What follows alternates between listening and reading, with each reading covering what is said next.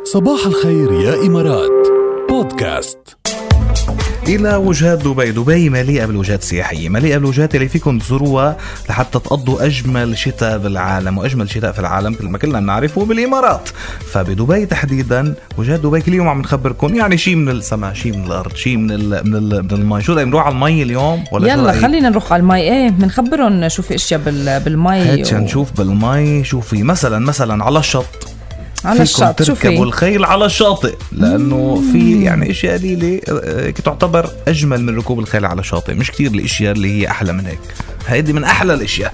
فهيدي التجربة لازم تقوموا فيها بأقرب وقت ممكن، وقوموا بزيارة الاسطبلات الإماراتية أيضا حتى تعيشوا التجربة. أجمل صور على فكرة وفيديوهات بتتاخد هونيك، جد بتحس مثل رايح الواحد يصور فيديو كليب. كمان في الرياضات المائية بتكتشفوا عروض دبي الغنية للرياضات المائية مثل الجيت سكي والفلاي بورد والمزيد. كمان عم تتمتع دبي بمجموعة واسعة من الرياضات المائية اللي بتتضمن ركوب الجيت سكي والتحليق فوق المي اللي عم نشوفه على طول على هذا اللوح الفلاي بورد.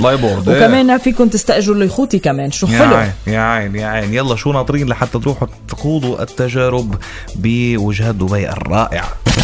صباح الخير يا إمارات مع ركال وجاد برعاية عالم وارنر براذرز أبو ظبي. طيب بدكم تربحوا؟ حدا بيقول لك لا على العاصمة برا دبي نروح على أبو ظبي. يلا شو المشكلة؟ منروح.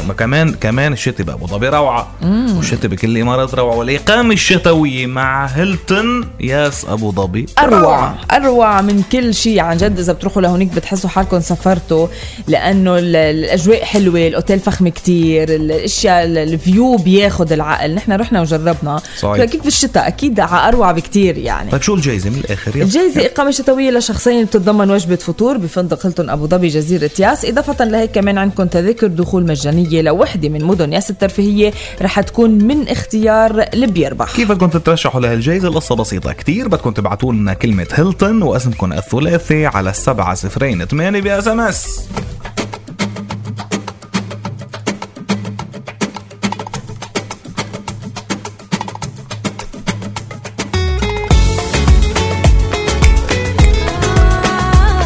شو آخر ضرب جنون عملتيه؟ تعرفت عليك. هذا ضرب صار لك مش انت عملتيه.